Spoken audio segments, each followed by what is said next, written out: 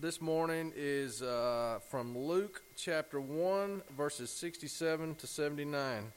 And his father Zechariah was filled with the Holy Spirit and prophesied, saying, Blessed be the Lord God of Israel, for he has visited and redeemed his people, and has raised up a horn of salvation for us in the house of his servant David, as he spoke by the mouth of his holy prophets from of old, that we should be saved from our enemies and from the hand of all who hate us, to show the mercy promised to our fathers, and to remember his holy covenant, the oath that he swore to our father Abraham, to grant us that we, being delivered from the hand of our enemies, might serve him without fear, in holiness and righteousness before him all our days. And you, child, will be called the prophet of the Most High, for you will go before the Lord to prepare his ways, to give knowledge of salvation to his people and the forgiveness of their sins, because of the tender mercy of our God, whereby the sunrise shall visit us from on high, to give light to those who sit in darkness and in the shadow of death, to guide our feet in the way of peace. Amen. You may be seated. Maybe you be blessed by the reading of God's Word this morning. As Jack just read, we will be in Luke chapter 1.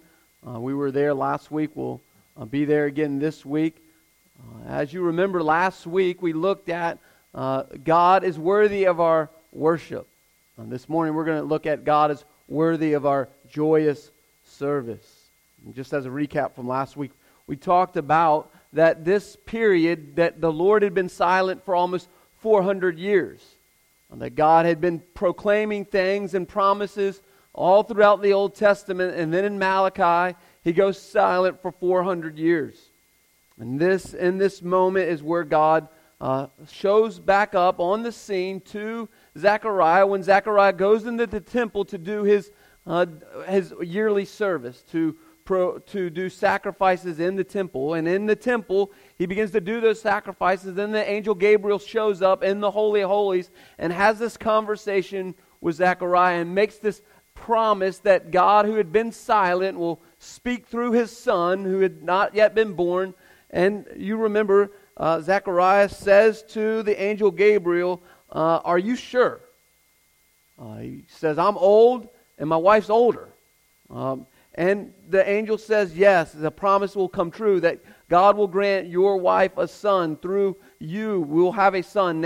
You will name him John. He will be John the Baptist, and he will prepare the way of the Messiah. The Messiah is going to come, but your son is going to prepare the way for him to come. And because of Zechariah's unbelief or his distrust in the Lord, you know the story that Zechariah is made silent. And so for 9 months, Zechariah has been silent with his people and with his wife and with his relatives, and can't speak other than write it down.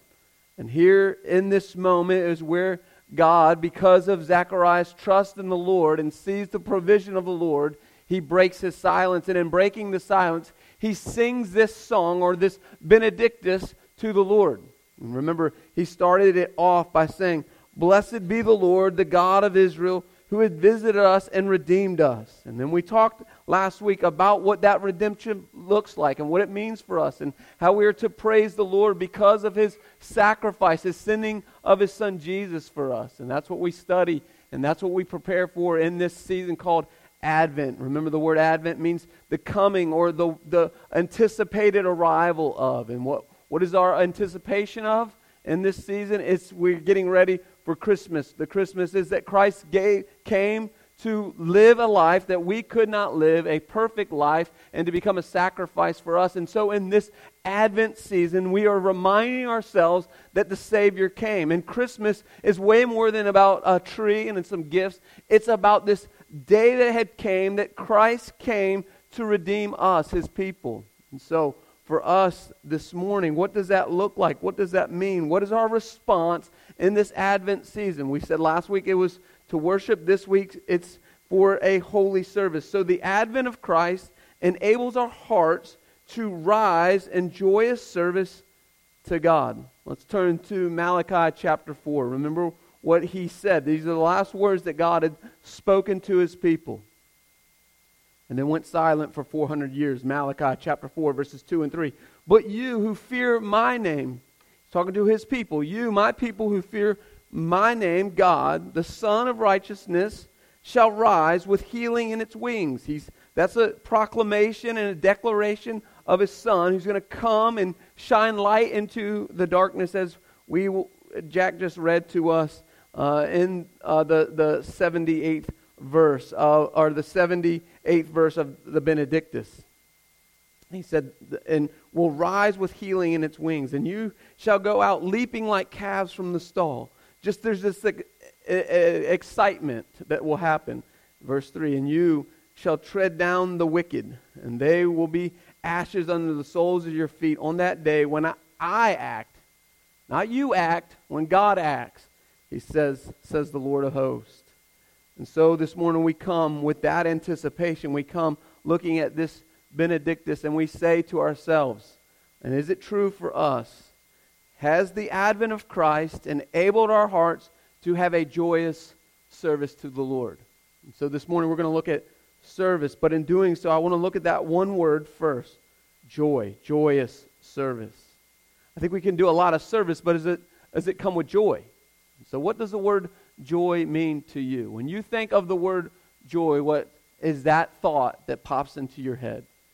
For me, the things I look back on with fondness, with great joy. The first one is my wedding day. I can remember it was a church almost identical to this, and I'll never forget myself, my best friend Dave, and the pastor were at that very spot behind that door in that waiting area, and they had a church. The windows was cut into a cross, very small, and I remember peeking out and seeing all the people, and all that sudden the place was full. And that moment, my heart just had joy. It's like I wanted to laugh and I wanted to cry. I wanted to smile and I wanted to tear up. And that the joy came over me. And then I remember us walking out and coming down to the middle, and then everyone coming, and then that moment in a wedding where they're going from one song and it transitions to the bridal song, and that moment happened and the back of the church flung open. I remember standing looking at Jenny in her white dress, and in that moment I teared up, and yet I didn't even want to stand there. I wanted to run down to her to greet her. And that joy, that overwhelming joy for me, and then her coming down, I made a fool of myself that day. It was not good. I remember we came up here, we were standing at the altar, reciting our lines to each other, and I remember the pastor saying, say I do after each one. And so we get to the last one, and like a moron, I said, I totally do. I was like, what did I just say? Unbelievable. And that place was full, and the laughter happened. But I just remember, and then walking out with her, and that joy, just the joy of my wedding day. The second 2 days are much the same. For us, I didn't, thank the Lord. Jenny had a C-section. I didn't have a C-section. I was giddy as giddy could be, and Jenny was all doped up. She probably doesn't remember much of it. I didn't have the C-section. She said she did. But I'll never forget when they brought Tennyson, and they in the C-section they give the dad the first time to hold, and I remember holding Tennyson and looking at her and thinking, oh my goodness, you've come into the world. What am I going to do with you? How am I going to protect you? And oh, what a gift you are to me. And again, that moment of joy flooding my heart, of wanting to cry, and wanting to smile, wanting to hold her, and wanting to kiss her. And that same was true for Cedar. And so I remember those moments of joy. And I wonder, as you sit here, as you hear those stories, what are the stories that flood your mind, but more importantly, your heart of joy? What is the joy that you have? What does joy mean to you? Well, in this passage we see what Zechariah's joy was. And the key verse in all of this Benedictus for us this morning comes out of verse 74. Let's look at 74. Because what he's saying here, the word fear, if you take fear, the opposite of fear would be joy. And so he said, we're going to what? He says in verse 74, that he's talking about we, God's people.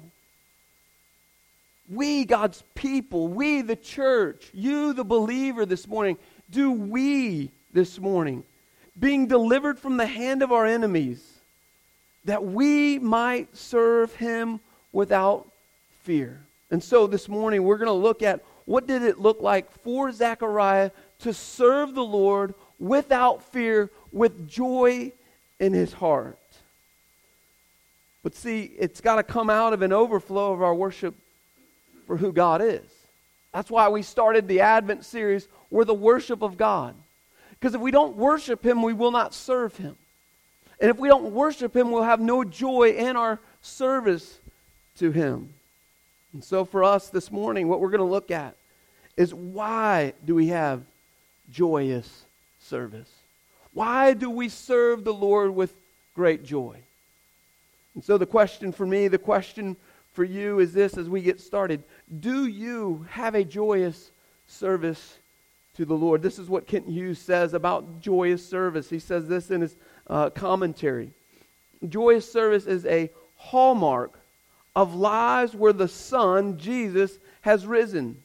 Christianity not only delivers us, but it also infuses on our lives with purpose. That is what service is. Do we, as Christ's sons and daughters, serve him because of the infusion of the Holy Spirit into our lives? I believe it's got to come out of this.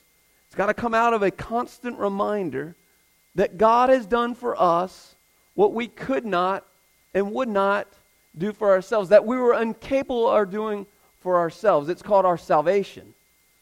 You see, if I remember the joy of my salvation, as David says in Psalm 51:12, restore to me what? The joy of your salvation.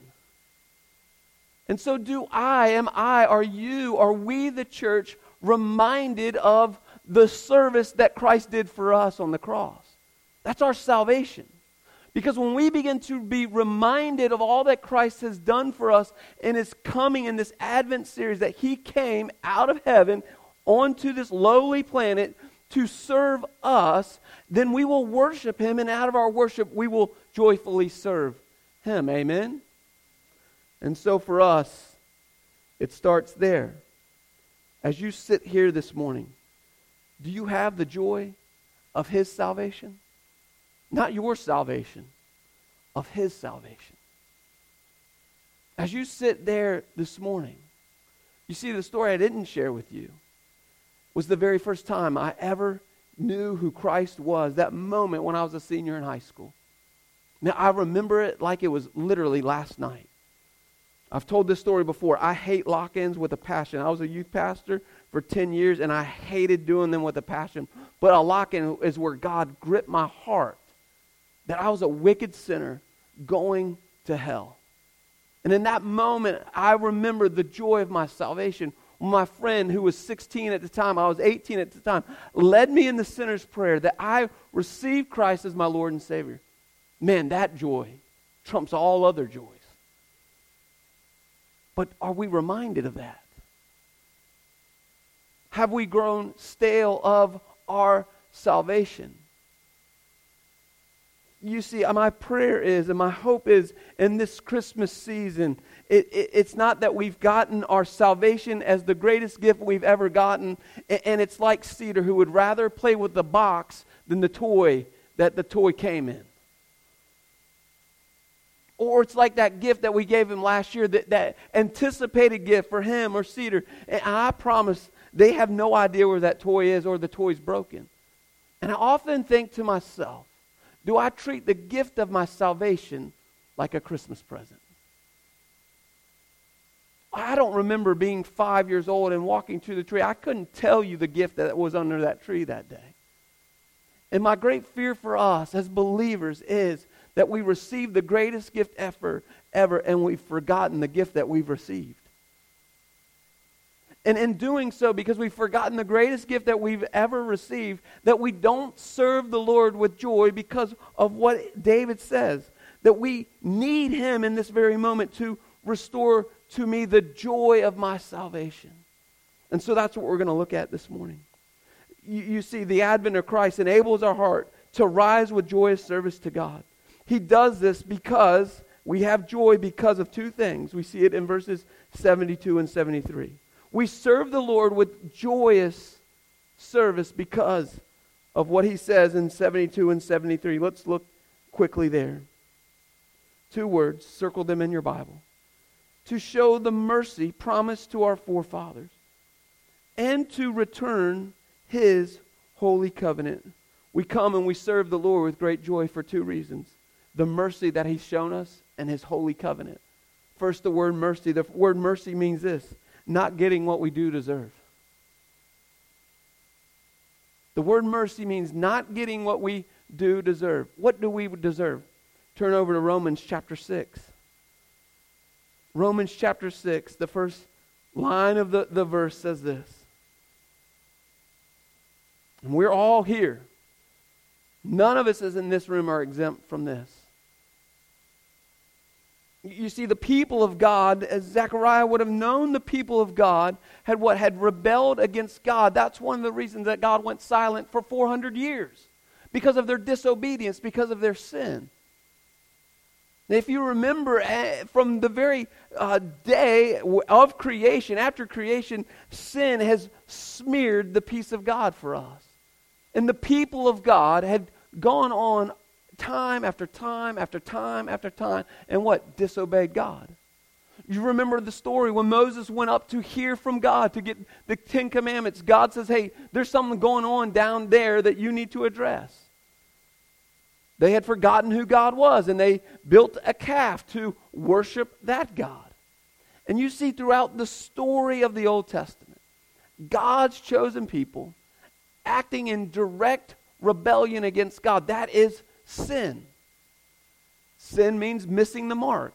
The mark, we studied this before, the mark for us is holiness. God said to His people, be a holy people. And they chose sin over holiness. And yet in this moment, Zechariah is crying out to God as a place of worship to God, saying to God, hey, we need to remember your great mercy on us. Right? So what does Paul say about the mercy of God? What does Paul say about our sin? Romans 6:23 says this, for the wages of sin is what? Death. And so for us, we remember the joy of our salvation because of what we deserve. We deserve death because of our sin. I know this doesn't sound like a Christmas message, but I promise the gift is coming.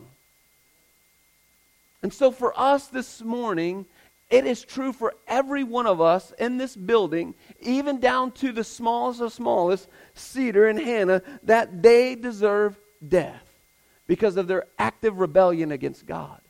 But God showed us His great mercy. While we were yet sinners, He what? He died for us. Again, we see in James chapter 1, verse 15, this is what it says. Then desire, when it is conceived, gives birth to sin. And sin, when it is fully grown, brings what? Death. So somebody has to step in the way of death because of our sin, and that's what the advent of Christ shows us this morning.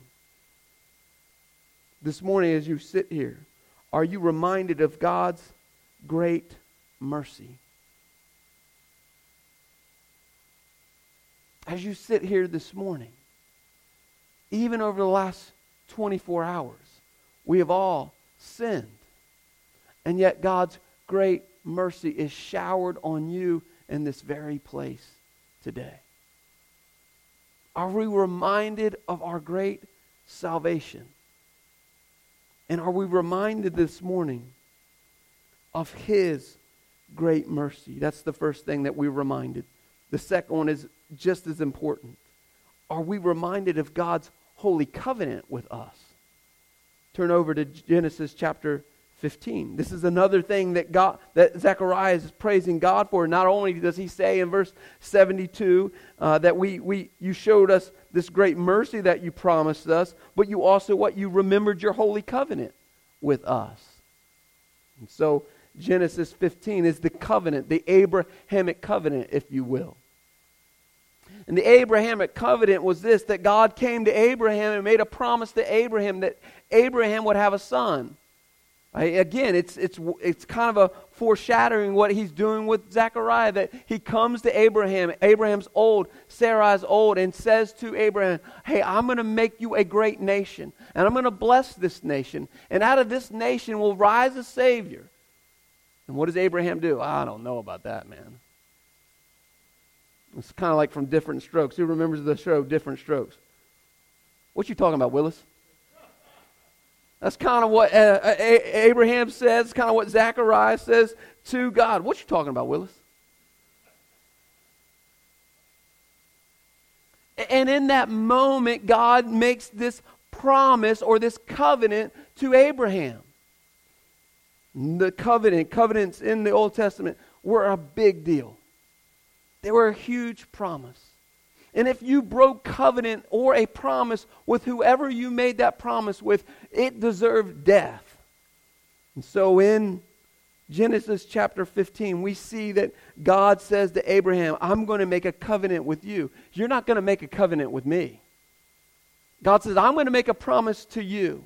And he says, Abraham says, well, how do I know this is going to be true? And then he breaks him down. He brings him through what we call the Abrahamic sacrifice or the Abrahamic covenant, which God said, hey, go get a bull, go get a bird, go get a dove, cut it in half. In doing so, they would cut it in half, put one on one side and one on the other side, and blood would be everywhere. I know it's graphic, but it's a foreshadow of the blood that was broken for you and I through Christ. And what would happen was you would take both halves of those sacrifices and you'd lay them on the ground and blood would go everywhere. And then one would walk through it and the other would walk right with them through it and the blood would be on them. And that covenant or that promise would bind them together that no one could break. And if one of them broke it, punishment had to come. And in that moment, there's only one person that walks through that covenant. He puts Abraham asleep, and then God walks through and says to Abraham, I have made this promise. You have not made the promise with me, but I've made a promise to you.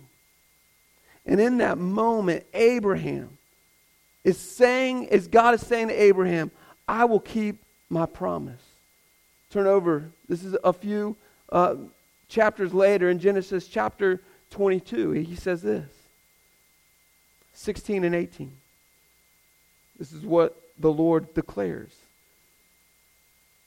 By myself I have sworn, declares the Lord, because you have done this, and you have not withheld your son. He's talking to Abraham and saying to Abraham, this is the promise, because you've been obedient to me.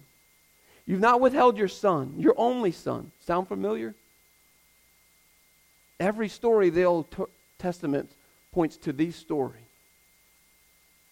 As you read throughout the Old Testament, that's the reason we're doing the Gospel Project. That's the reason that every story that you've heard over the last 2 weeks and starting the Gospel Project is all pointing us back to one main character, Jesus Christ.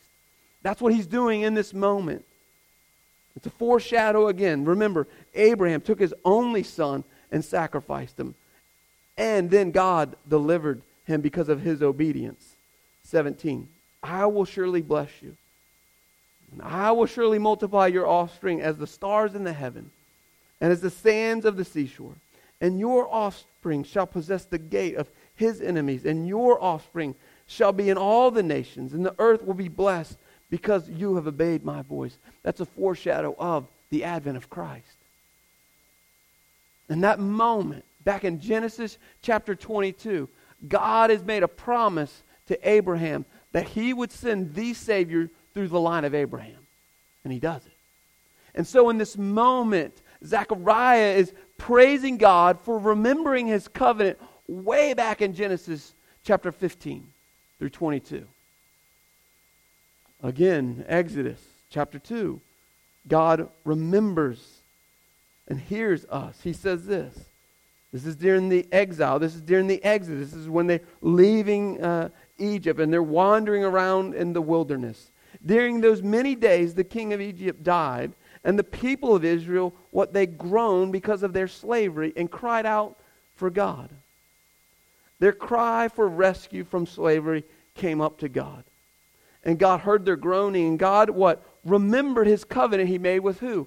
Abraham. That God would spare Abraham's line for a Savior to come out of. And God remembered his covenant with Abraham, Isaac, and Jacob.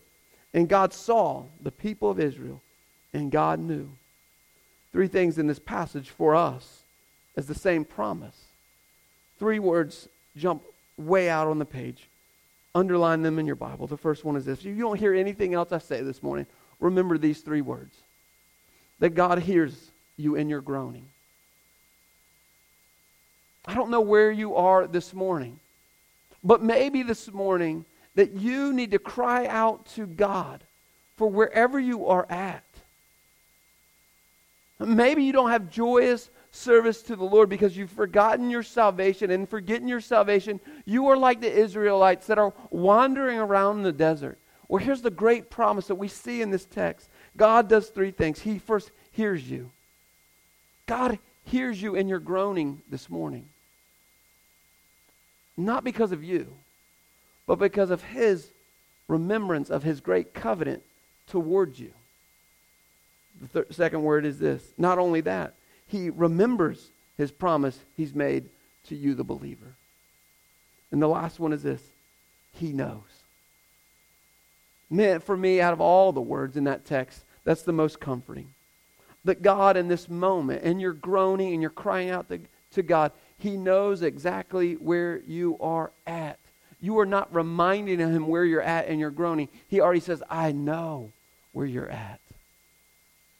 God is with us through it all. God is faithful through it all. God hears, God remembers, and God knows. Let's look at what one of the writers says. Ligon Duncan says this. This is about the song. This is about the Benedictus. This is about what Zechariah is crying out to God, singing back to God. Do you see how this song constantly emphasizes what? The activity of God in our redemption. Throughout this whole song, Zechariah is pointing back to the redemptive work of God through his covenant with his people. It is not a song about how we save ourselves. It is not a song about how God helps those who help themselves. It's a song about God's sovereignly coming in an answer to his own word, his own promise, his own oath, his own covenant, and redeeming and rescuing his own people. And Zechariah proclaims that with great joy. You see, this song is not about Zechariah. This song is not about John the Baptist. This song has nothing to do with Zechariah or John the Baptist. It has everything with God the Father through Jesus Christ, his Son. And in that moment, he is reminding himself of the great promise that God has bestowed on him through his salvation. And so Zechariah is remembering God's great mercy and God's great holy covenant with his people. You see, it has to start there for us. We will only have joyous service to the Lord when we constantly remind ourselves of the mercy of God. And then we constantly remind us of all the promises that he's declared to us as his sons and daughters. But here's the beauty of it. It doesn't stop there. The second thing that we see this morning. Not only are we have joyous service to God because of his mercies and because of his holy covenant, we have joyous service to God because what? He delivers us from our enemy, or he delivers us from the enemy. Is that what he not says in verse 74? We might serve him without fear. Why? Because what he says right before that we, the people of God, being what? Delivered from the hand of our enemies. And so we can serve the Lord, and we do serve the Lord with great joy because we are reminded of his great deliverance from the great evil one, Satan. If you are a believer here this morning, you have been delivered from the bondage of hell. Do we live like that? As believers, do we live as if we are no longer in bondage? Do we live in freedom? And that's what Zechariah is saying to us. It goes back to Exodus chapter 6, verses 5 and 7. Moreover, I heard the groaning of the people of Israel, whom the Egyptians held as slaves. And I have remembered my covenant. Say therefore to the people of Israel, I am the Lord. I will what? I will bring you out under the bondage of the Egyptians, and I will deliver you. See the words, underline them in your Bible. I will bring you out. I will deliver you from slavery. I will redeem you with an outstretched hand, with the great acts of judgment. I will take you to be my people. I will be your God, and you shall know that I am the Lord your God, who has brought you out under the burden of the Egyptians. You see, we are reminded this morning that you did not bring yourself out of bondage. That God, through the advent of Christ, through the coming of Christ, who died a perfect death, has redeemed us from the bondage of hell. Do we live like that as believers? Do I live like that as a believer? Do I live in freedom? Here's what Paul says in Colossians chapter 1, verses 13 and 14. He, Jesus, delivered us from the dominion of darkness.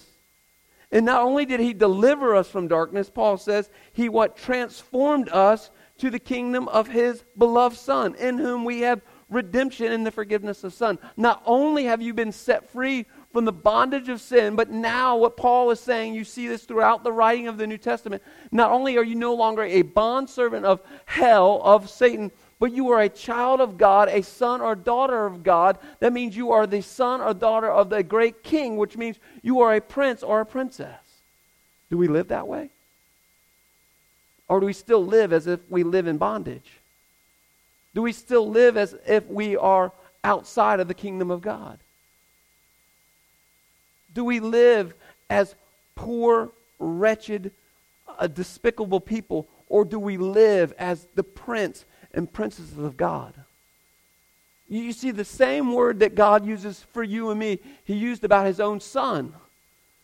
He's the Prince of Peace. And he calls you a prince or a princess of the king. That everything that he gave to Christ, the New Testament, he not only gave to Christ, but now he's bestowed on you. Do we live that way? Do we live that way? Being reminded that he, God the Father, through Christ the Son, delivered us from the bondage of hell, from the bondage of sin. Do we live that way? Do we live in freedom? Do you remember, and do I remember the promises in the gospel? I don't know where you are this morning. I don't know what you need to be delivered of this morning, but the promise is you are already delivered from those things. I don't know if you sit today with a great anxiety of the rest of the day or tomorrow or the next day. I don't know if you live with great resentment towards those in the past. I don't know if you live today with great apathy, like it just doesn't matter, whatever. I don't know if you live with a great amount of rage or bitterness or whatever unconfessed sin that you live with today. But the promise is you have been delivered from all those things today. Do we remind ourselves of those things? Because here's what happens. If we don't live in remembrance of his great mercy, we don't live in remembrance of his holy covenant, and we don't remember that we have been delivered from all those things, we will not serve the Lord with joy. We'll serve the Lord these two ways. We'll either serve the Lord because that's what we should do. We should serve the Lord.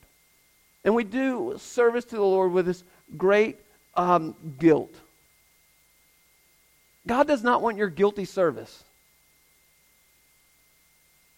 I'll say it again. God does not want your guilty service. Or we'll serve the or we won't serve the Lord at all because we think to ourselves, well, I can't serve the Lord because I'm stuck in sin.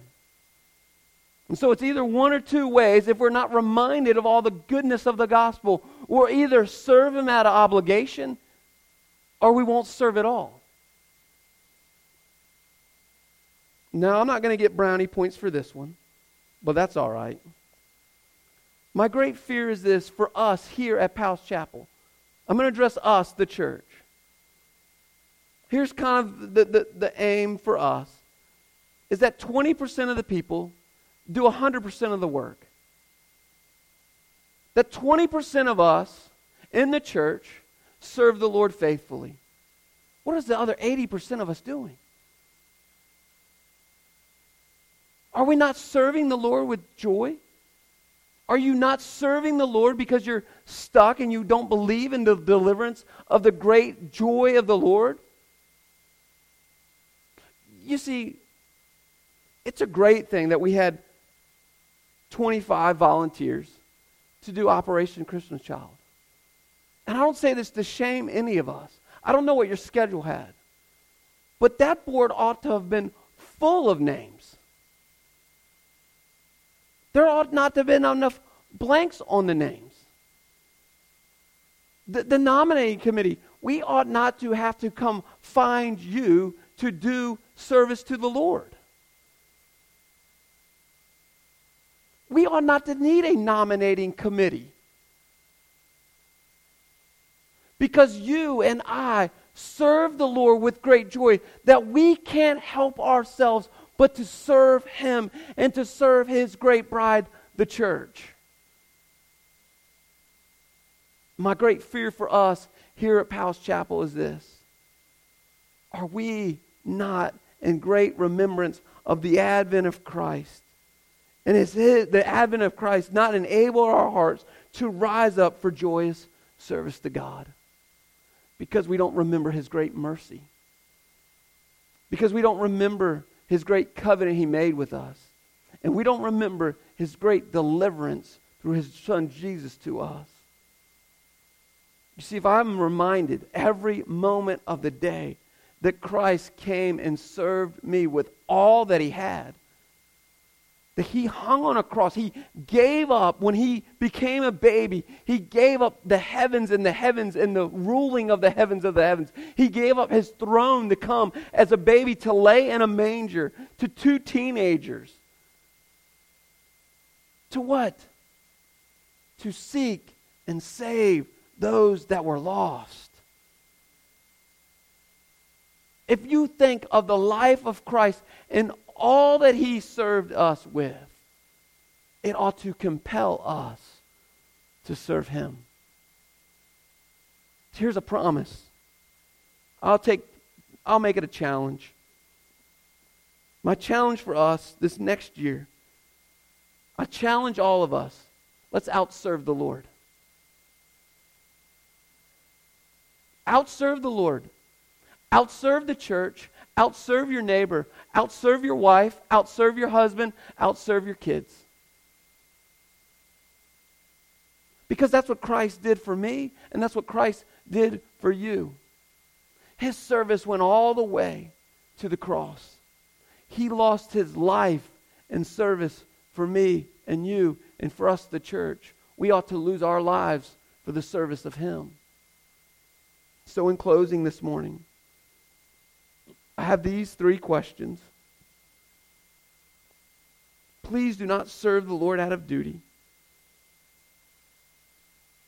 And please don't believe the lie that you can't serve Him because of sin. That's not true either.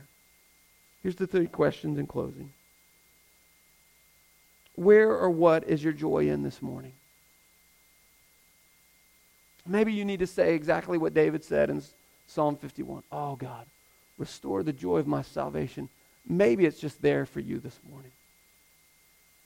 Maybe you've gotten so far away from the moment that you've been redeemed from your sins that you've just forgotten. Start there.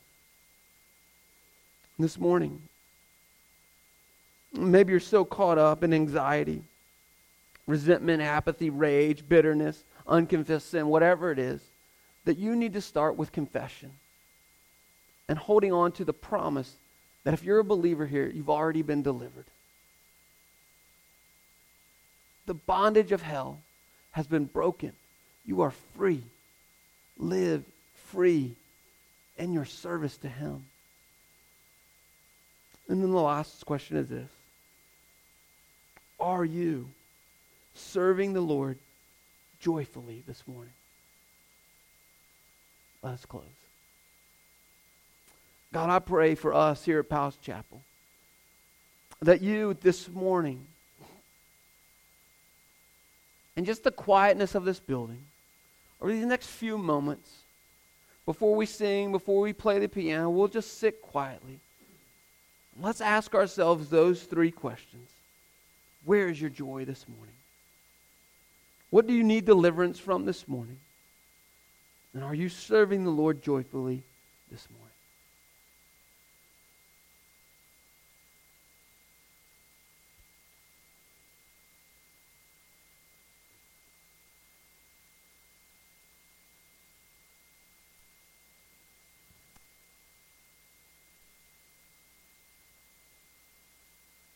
God, in this moment, I pray that you would remind us of your great mercy, your great covenant, and your great deliverance. God, I pray that we would be a church, that we would be a people, that we would each be individual believers that would serve you with joy. And we'd serve your church with joy, that we'd serve this community with joy. And we'd serve our families with joy, God. And so today, in this moment, God, as David cried, remind us of the joy of our salvation. God, I pray if there's anyone in here this morning that's stuck, they're not living in deliverance, God, they're not living in their freedom that's been found in you, that you've given to them. I pray that this morning, God, that they'd come to the altars and they'd cry out to you in forgiveness. And they'd cry out, and in crying out, God, that you, as you say in your word, you hear them, you remember them, and you know them.